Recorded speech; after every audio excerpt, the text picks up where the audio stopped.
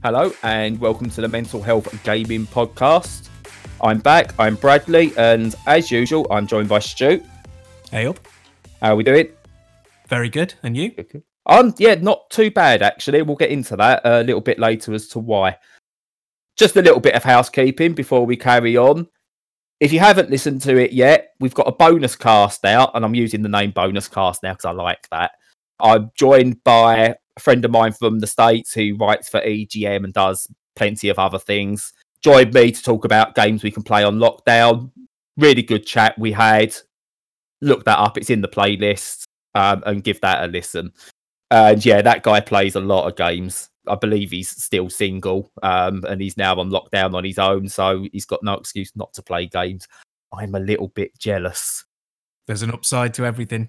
There is, yeah. Yeah, he doesn't have to lock his kids away in a room somewhere to record, which I have to. But on that, we've been playing anything other than Half-Life, Stu? Yeah, I have. So getting to the opportunity to go into VR has been sort of kind of minimal. I've been managing about an hour a day. So what I did was I had a look at the Switch sale to see what was cheap and if there was anything I wanted. And what leapt out was Mario plus Rabbids. Now, I actually bought this when it was released, and it was released like over 3 years ago. Is it that long now? It is incredible. It just scary, but and of course feels like a completely different world. But at the time, I was like, I'm enjoying it, but not enough to like have it at full price. So I sold it thinking I'll buy it when it's cheap, and for once that actually paid off. Spent about £6 on it because I had some like credit as well. It's a really fun game. So it's like a tactical RPG / strategy game.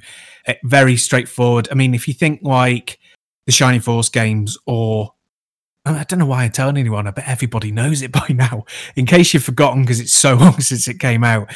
Yeah, a bit like Final Fantasy Tactics or Shining Force. And it's a mixture of Nintendo characters, mainly from the Mario games, plus the Rabbids ones from, who is it, Ubisoft? Yes. Yeah. So what you do is it's just turn-based, and you get to use like guns as you do in a lot of these things. But obviously they have a sort of cute, nerfy Nintendo twist.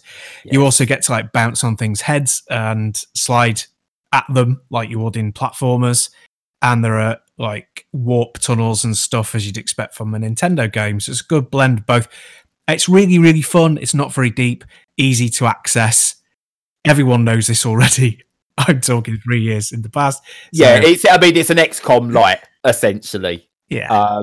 From I think that's the lot most people might know. It's a more modern, touch point. What was your reaction when you first heard it announced? Because I'm sure, like many, my reaction was, why on earth are they giving Mario to Ubisoft to stick with Rabbids? Are they stupid? Car crash was my initial reaction. Yeah. I was amazed when it was any cop. But that said, I mean, the Rabbids stuff is dialed down, but for me, I could have it dialed off. I could have it switched off completely.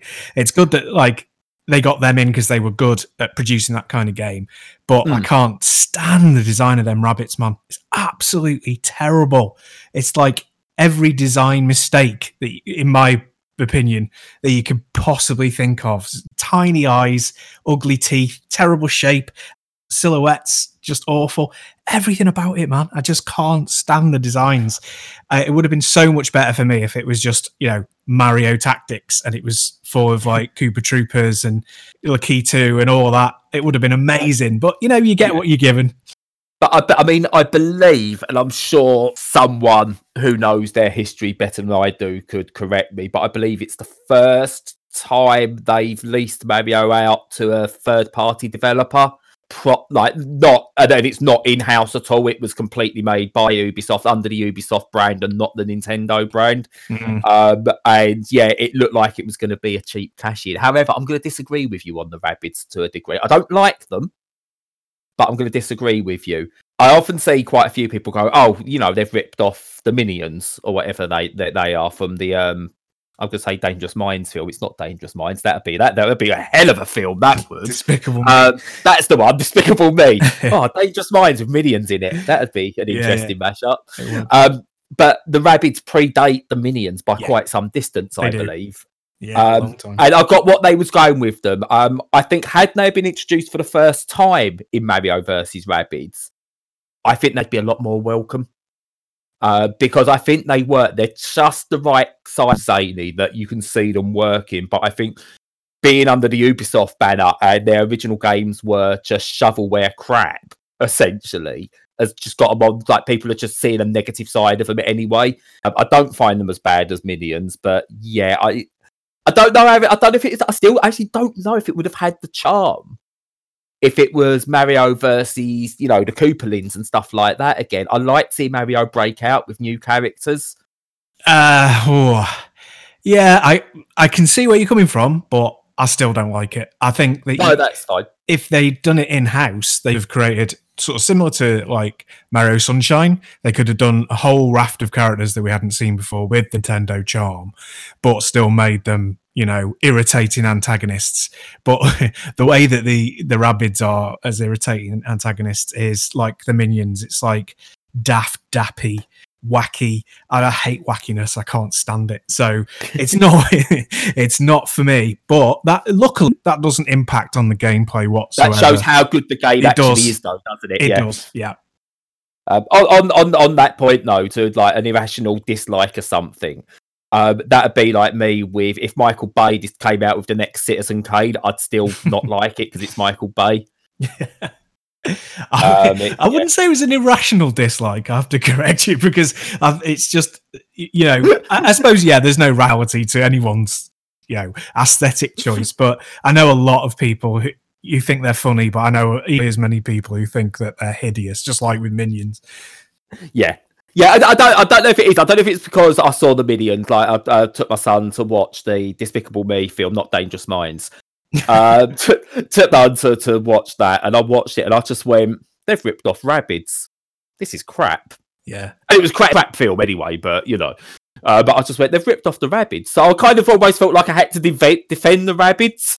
Yeah. So I don't know. I haven't had a hand in designing them or anything, so it's not as if they're my baby. But yeah, I mean, again, I'm not particularly fond of them, but there you go. Yeah, but yeah, no, it's if people haven't played it, and apparently it's the biggest selling non-Nintendo game on Switch. It's sold 2 million copies, so everyone's got it. I'd be tempted to get it again. I had it physical, but I had to sell it. But I'd be tempted again to get it. Yeah, if you've not played it, or if you only played it a little bit, or you want to play it again, now's the time because it's dirt cheap. It's 15 quid for the deluxe version and only like 7.5 quid for the basic version. Yeah, I believe. Yeah. I got the cheap one. What's in the deluxe? Is there some DLC? Donkey Kong. Oh, right. Okay. There's Donkey Kong levels. Ah, okay. But apparently it's pretty good. Whether it's worth double the price, it's up to you, really. But it's quite often goes on sale. In all fairness, that one, so because it's an Ubisoft game, so it goes on sale pretty much every other month. So if you go, I would say get the cheaper version. If you then really like it, then pick up the DLC at some point. But on the other side of that, you've been playing zany Mario-based and Rabbids-based games. I've played what I'm going to consider to be the first masterpiece of the new decade, and it's an indie, unsurprisingly, but In Other Waters. Trying to describe this game is almost an impossibility, apart from saying it is an absolute masterpiece. It's not a traditional game. It's almost like it's like cartography. The game, you've got an interface and you map your way around this world using this interface. It's almost like this radar cartography machine type thing that you use, and you discover alien creatures and just slight little Metroidvania roadblocks in the way that you have to discover new creatures to learn how they work, and then use those to then find your way through these paths. It's pretty basic stuff, but you just lose yourself in this world. It's somehow the music behind it, the simple visuals, and it's like this almost like, for the most part, it's like this turquoisey style color palette to it. So it looks very faded, but at the same time, it's just pulls you in, and the music that's behind it is absolutely outstanding. Interactions are all done via little text chat boxes, and you sense character. But for something so basic, the images it was planting in my mind as I was playing it, and what I was seeing, I was playing this very simple thing. I was just taken literally to a whole new world in my mind. And it's very hard to lay down, this is what you do in the game, and make it sound as spectacular as it is. But if you get a chance, it's on Switch, it's on PC. I don't know what other consoles it's come out on. I got sent a Switch review code for it, but it is a masterpiece. And I know I'm a big fan of games and I will talk games up, but I don't use the word masterpiece that often. And this is what this game is. Yeah, cool. I watched a video of it, and yeah, it looks like abstract. I like occasionally playing those games that are abstract. You're like you don't have an avatar in the game. You're a abstract god figure, and you're just pushing things around, twiddling knobs and the like. And it looks like one of those. So, but the aesthetic's lovely from what I've seen. Lovely sort of green and blue color scheme, and looks pretty zen. It does, and it's weird. I mean, in a way, it's a first-person game because you are just looking at a screen, say, with sort of like knobs and dials and little pop-up screens and stuff like that.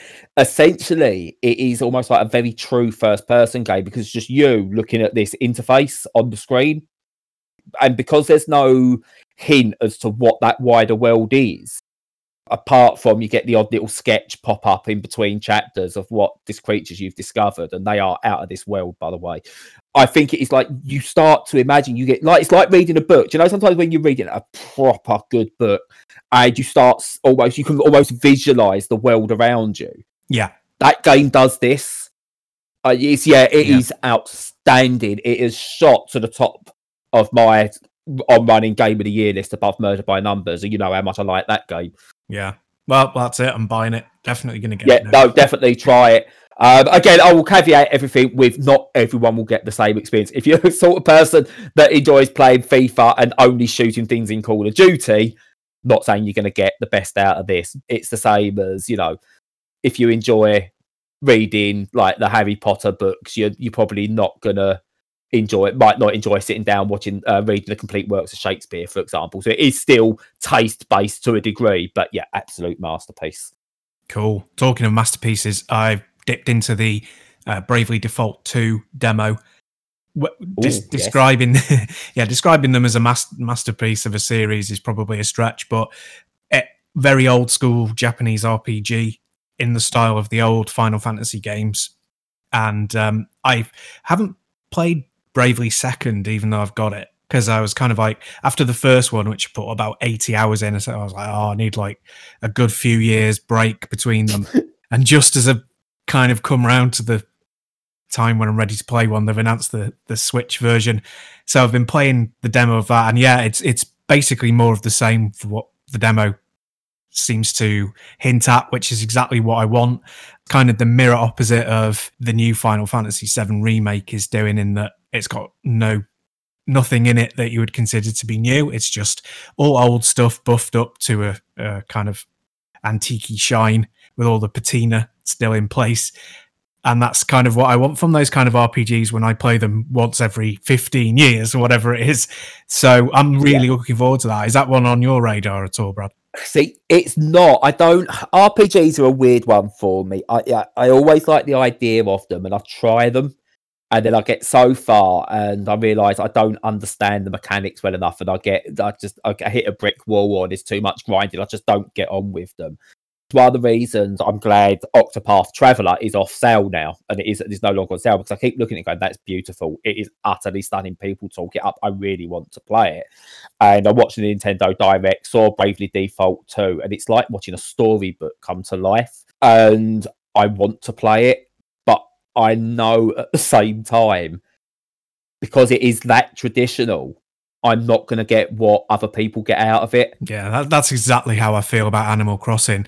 Looks amazing, absolutely brilliant. Reviews are sky high. I'd still hate it, but I still want to buy it. It's ridiculous. That's an interesting discussion to have at another point, but it's okay not to like the popular thing. There seems to be a school of thought where if you don't like something, you've got to shit all over it. But you can just go, do you know what? That's not for me. Bravely Default looks absolutely amazing. It's just not for me. but I want to play it because it looks so beautiful. Absolutely. I'll probably end up getting that one on cart, so I'll lend it to you if I do. Yeah, and then I can post it back. Then I can post it back after a day and go, it looks nice, but I can't do it. I hate this. Yeah, with RPGs, I've played a couple where I've got quite deep, not been able to get any further, and just gone, well, if I'm not going to do it, I don't know why I want to play it. So we talked about masterpieces. We talked about excellent games that people don't always have to like because it's not their jam. Let's talk about a bad game, and I don't talk about these often, but I'm only going to touch on this. A totally reliable delivery service. Asked for a review code for this and got it, and I really like the look of it because it looked a bit like Human Fall Flat. So I got it, tried it, and it looks like the Netto version of Human Fall Flat, unfortunately. Will people know what Netto is still? I don't know. Let's pretend they do. It's a budget supermarket before Aldi and Lidl came around. Yeah. But Aldi and Lidl have got a level of acceptability about them now. So you can't really... It's almost not right calling something like an Aldi version of something because most people are shopping at Aldi these days because they're actually really good for your fresh meat and fruit. There's a load of those brands like Our Stuff and Your Place and really cheap, horrible stuff. It's like that, isn't it? Or the quick save version of like the big supermarkets, I suppose we could say. But anyway, totally reliable delivery service. It's got bad controls if you play handheld on the Switch. Better if you can play it with a Pro controller docked. It's floaty. It's got bugs in it. It's objectively, it's not as tight as Human Fall Flat, and it's not great. But then I played it with my kids, and they didn't give one flying thing about it. They loved it. They found it hilarious, playing it in co-op, sabotaging each other, not actually doing many of the objectives properly and just mucking around in the levels. They really enjoyed it. But the game is objectively crap. But they liked it. So, again, it's one of those reasons I've reviewed it and I've just stated honestly what I felt. I thought it was crap. My kids loved it, and that made me actually enjoy it because watching them laugh makes me laugh. And it's why I'm glad we don't give review scores, because I had no idea how you could score that game. Because I couldn't score it 6, 7, 8, 9 or anything like that because we had a great time with it, because objectively that's not what you can do. But at the same time, there's no way I can score it below a 5 because of how technically bad it is, because of how much fun I saw that was had with it. And I've seen other people talk about their kids enjoying it. But yeah, not a very good game. But if you've got kids, might be worth the investment. Yeah, there aren't very many games like that are really objectively awful. But when you get together with others, they're great fun. I think, probably because couch co-op has fallen way down the back of the couch, ironically. I think it will be coming back for a bit, though. I think it will. Yeah, it's going to have a bit of a resurgence. But when you do fall over those sorts of stuff, yeah, it's good. It's good. Yeah, definitely. As people who have been listening regularly know, over the past 3 weeks, I've been trying to get Universal Credit sorted out. Well, this past week, finally, I managed to do it. And yeah, it was actually not the worst experience once you get someone to engage with you. It was a really weird situation. Spent every day on the phone, hours every day, sitting in a queue, getting cut off, ringing, not getting through, finally getting through, getting in a queue, getting cut off, repeat for about 8 hours a day, which is soul destroying. I'm not going to lie. I was at breaking point on a couple of occasions with that. And then I got given a suggestion of, have you tried just where you've done the setup, go into the journal and asking there if you can get an appointment because you can't get through. Within 24 hours, I get a response back going, your appointment is set for the Sunday. Great. I get a message back on that on the Saturday rather than the Sunday going, if you're about today, we'll give you a call and we can sort this now. I'm like, okay, excellent. So I started going through just a bunch of little questions, verify things, asked about has my partner got to do it. They went, no, we're just accepting. We've got all her details where she's applied. I'm right, okay. So they started asking a couple of questions and she goes, right, that's it. I went, oh, right, okay. So what happens next? When do you need the proof? When do I get told if I'll get anything? She went, no, that's it. I went, all right, okay. That's not right, is it? She went, no, what we're doing, because we've got so many people to work through, we're doing it based on trust at the moment. So as long as you can prove who you are, and that's why we ask for a passport number or whatever you've got for that, you've got a bank account, then that's what we're doing. We're just accepting that people aren't working. They do need this to come through, and we'll deal with it. Excellent, really good. You know, I've been in a position over the years where I've done, I'll admit this as well, because if there's any fallout after any of this, I'm going to deal with it anyway. But I've done cash in hand jobs. I've done whatever I can to survive. I haven't gone full Jimmy Carr tax avoidance. I'm not living in luxury with an offshore account somewhere. But we've got a tiny 2-bedroom flat we can just about afford, and we do what we can to get by. So I've been worried about applying for stuff like this before. Played Havoc with me, and I've never done it. It was really weird. That Saturday, probably like lunchtime, the call finished, just after lunchtime. The relief and the weight that was lifted off my shoulders in that moment, I can't describe it. I can't describe how that actually felt. And I know there'll be people out there listening who have had that kind of relief, who know what I'm talking about. But it's that kind of thing, if you've never been in that position, where you've never been that down and that desolate at times, you can't describe how it feels when all of a sudden you aren't worrying about what you can put on the table for your children. You know, are you going to make your rent at the end of the month? I'm not going to lie, I threw up, I cried, and I had the most almighty headache for the rest of the day. And it was just really was going, like, I feel so good now. I feel so relieved, but by God, my head is killing me. Does that make sense? Yeah, it does. All the stress that your body's been going through, and it probably all released all at once, and it came out practically every orifice, which is quite funny. But that's a fantastic story. It's great that it worked out. I can't remember if I farted. I definitely threw up. I definitely cried, but I dare say I farted at some point. That's what human beings do. It's great that it worked out. It's a great story, and I'm sure it's reassuring to people as well who are in a similar situation, waiting for news like that. Yeah, definitely. And I'll try not to monologue as much with, like, kind of one of the reasons I was going to bring that up anyway, but why it kind of fits into the next bit. Because I've been scrabbling around for any little bit of work I can do. I've done design work and stuff like that, and I'll do work for, you know, someone needs something doing. Like, I'll do it for 50 quid. And if that allows me to get some food on the table this week, I'll do it for 50 quid. Or if someone who I know will pay me half decently, I will do it. I'll do it. Yep, no worries. And to the detriment of my own mental and physical health. And there's also that fear that if I turn around and say to someone, can this wait a couple of hours, or can this wait to the morning, then they'll turn around and they won't want to use me again. And any likelihood I had getting money, that'll go away. Even got to the point where my partner's mum paid for us to go and visit her out in Spain. She lives out in the south coast of Spain. So every other year she'll pay for us to go out there rather than making regular trips like her over here and stuff. And I couldn't tell the people I worked with that I was on holiday. I was having a break.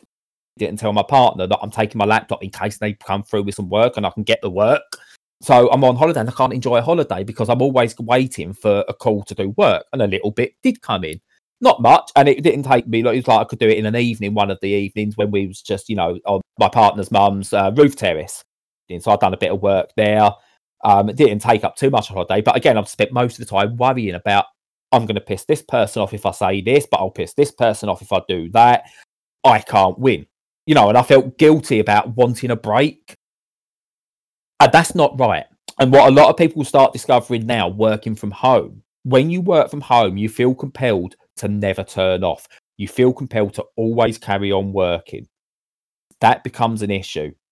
And you can take it from someone who has been down that path, that has driven themselves incredibly insane at times with the amount of pressure they put on themselves to make sure they're always available from home to work, and apologizing if they're not at home. You've got to set boundaries.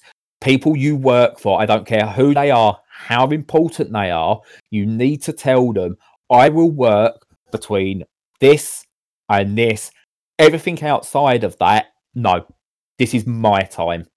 As soon as you turn around and go, yeah, no, I'll do this right now for you, it gets to the point where you feel you can't say. If you do say no, they're almost taken aback because you said yes so often, so many times before you've been there. So when you say no, they don't know how to react, and you then look at it as though, oh, they're not happy with me. So you then reverse your decision. Yeah, there's a lot of companies set up that way. I mean, it's almost inherent in capitalism, and the good companies back off from that and do well. And I think mine is one of them that did. We've always been, for a long time, agile workforce, and we can work from home. And it's just results based, so you don't get shouted at if you do sort of 5 hours of fairly heavy work and then a couple of hours where you're not really bothered. Conversely, if there's an emergency and you end up working till 10, they're not going to shower you with praise or imply that that's what you should be doing all the time. My wife's work is the opposite. They're one of those who fit exactly your model of what you were talking about. You can't do enough for them. They don't praise you. You're left kind of like, well, was that enough? Did I do right? You never give them constructive feedback. You never give them praise. This is all my impressions of what her work is like. Yeah. And being at home and doing the work makes it incredibly hard for her. And I think she's turned a corner now, seeing how ridiculous it is compared to other places. But yeah, at first they were just like, giving no proper guidance and no proper support, and it was horrible for her mental health. Definitely. And I'm not, again, I touched on it. I don't think anyone's doing it maliciously at the same time. I think people don't realise at times that other people have lives. And I know a client I had, I had a little while ago, and they turned round and they went, look, got this deadline I've got to meet. Can you get this work done for me now? I could do it, but I'm going for a meal with my family. What they didn't know at the time was I was actually out with my family.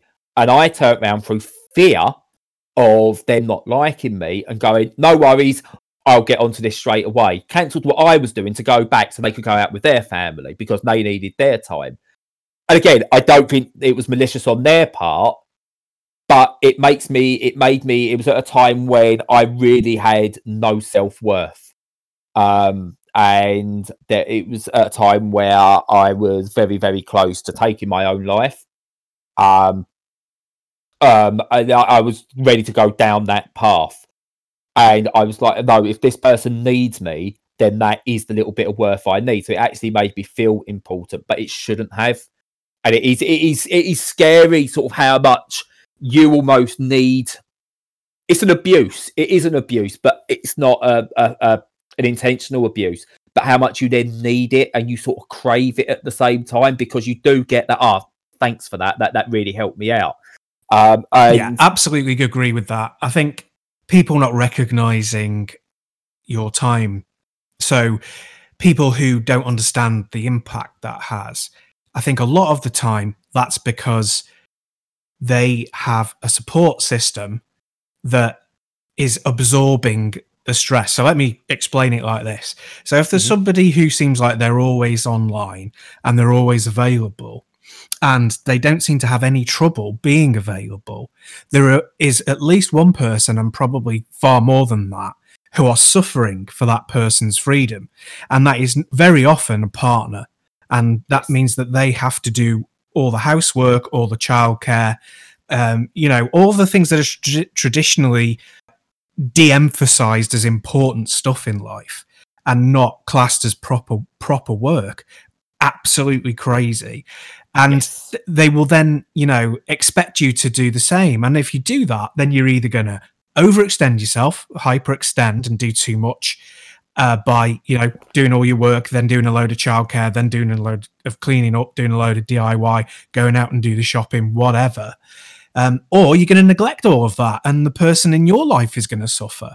And that's that's that horrible, insidious way that people who appear to have that freedom are operating. And like you say, it's really important that people don't allow their employers to do that. Set yourself goals, set yourself limits, discuss your amount of work with your manager if you have one, and just make sure that you're looking after yourself for definite. Definitely. And just give another example, and it's, being able to open what I found with this podcast, being able to open up is brilliant, because there's all stuff I wouldn't say, because my life as a whole, I wouldn't say I've had a hard life. I've never been abused, by family members or parents or anything like that. But I've not had an easy life. I've never been of money. I've had to scrimp and do whatever I can just to get by. And a series of health incidents between me and my partner and stuff like that have always held us back, being screwed over. It sounds like a sad sack story, my life as a whole. So it's only recently I've been able to really open up about it rather than hide it all. So a lot of these, they might sound fanciful, but honestly, they're not. These actually happened to me. So another experience, and you said someone's got to suffer with it. Now, I'm a stay-at-home dad. I work from home, but I'm a stay-at-home dad at the same time. My partner works in the care industry. She's out every day, even during this. And there was a client I had, again, I won't name names, and he was on at me all the time. Can you do this? Can you do this? Can you do this? Can you do this? It's like, yeah. I'm doing it. I've got one son coming home from school and wanting the Xbox or kicking off because he wants to do something, or we've got to take him to his hockey and football. I've got a daughter who's months old, maybe just over a year old at the time.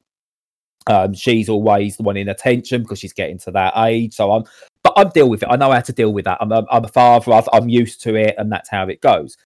And he's on at me all the time. I'm doing his work, and I'm like, yeah, that's not a problem. Apologise for the kids if we're on a call, going, sorry about the kids in the background, but, we've only got one room we can all be in at the same time. And then I remember once I was trying to get hold of him. I was like trying to message him and stuff like that. No answer, or very slow in responding. And I was trying to go, look, I need to get this done because I've got to take my son to ice hockey. He's got training. We've got to leave. So I was badgering him a little bit. I was actually getting pretty peeved off. So I was badgering him a bit. And he comes back with a response. A partner had to go to work today and we could, there was no childminder. So I've got the kids. Right. Yeah, so I'm not doing as much today. Yeah, what? I was like, but you expect me. I've always got my kids around me. You've got them for an afternoon for whatever reason because your partner's gone off to do something. That's fine. Work around that. You expect me to work around that. Why aren't you working around that? Am I doing it wrong? Am I the one who's been doing it wrong because I've got my kids with me? Or are you doing it wrong? And you start questioning yourself. You start questioning everything. But it's things like that. It's people not having that empathy level. Take my son to ice hockey, get back, and instead of eating straight away, I work to get done because then all of a sudden his kids are asleep. Mine are still hyped up because they've come back from activities, that his kids are asleep, and he then wants to chat and go through it all. Whereas I'll go, right, okay, yep, no problems, and put off eating. And again, it's that idea of self-worth. You feel that person is more important to you because they can potentially pay you and help you out of a hole. Not for much money, because that person can help you get out of a hole. You will drop everything for them, as you said, to the detriment of the other people around you. The value I put on myself, I don't value, or I never did value myself. And that is only something that's starting to change of late, being able to talk about it. If you are starting to work from home, do set those boundaries. I don't care if I'm repeating that. I would hate for anyone to feel how I felt for the past few years. Yeah. Set those boundaries. Yeah. It's also the reason I despise the idea of school homework as well, by the way, but that's, again, another discussion. Oh, I like that one. Yeah, we'll definitely have to pick that up. I 100% agree with you. If you've got a family, even if you're a single person, your boundaries are important because you need those hobbies. You need that family time. And if you want to sit around for 4 hours in the evening in your pants playing FIFA, because that's what you do to unwind, you've got to be able to do that, not worry about having to work because someone expects you to be on their beck and call. They're great stuff to talk about. Yeah. I've got another one we'll chat about next week. I'll say it now so people, if they are interested, can tune in next week, about gender identity. Not in the traditional sense. So listen next week, because that was going to be this week's subject until the suggestion came in that was triggered on Twitter for us. So I like it when people, because it allows us to know other people actually do go through similar things. And it makes it easier to talk about. It's not just you. And when you know there's others, it's easier to talk. I don't know if If I ever let you get a word in edgeways, Stu, but I don't know if you feel that when you know someone else has got similar problems, it's easier to talk about them. Definitely. And when somebody's receptive as well, that feedback that people are listening, like you say, if they pose a question, you want to leap on that question because it's good to know that your listenership are there. Oh, yeah, definitely. And don't get me wrong, there'll be times where someone might suggest something and it'll be a case of either, do you know what, I haven't got a clue, never been through that. So I don't know if I can talk about it. But then, hopefully that's a case where we can look at maybe bringing other people on and expanding what we do. But yeah, no, keep those suggestions coming in. If you've got something that you want to get off your chest or you want us to speak about, we'll do our damnedest to. That's for sure. Absolutely. But yeah, that's our show. So it's time for random words on sign off again. Yeah, I've been Bradley. I've been joined by Stu. Discord, Patreon. If you could actually give us a like and subscribe on YouTube, that'd be amazing. Be nice to get some numbers built up on that. See, I'm actually going to beg a little bit. We need the numbers. So even if you don't watch the videos on there too often, just like and subscribe. It helps us with a few other bits. Seriously, I'm not good at these sign-offs, so I'm just going to say goodbye. Goodbye.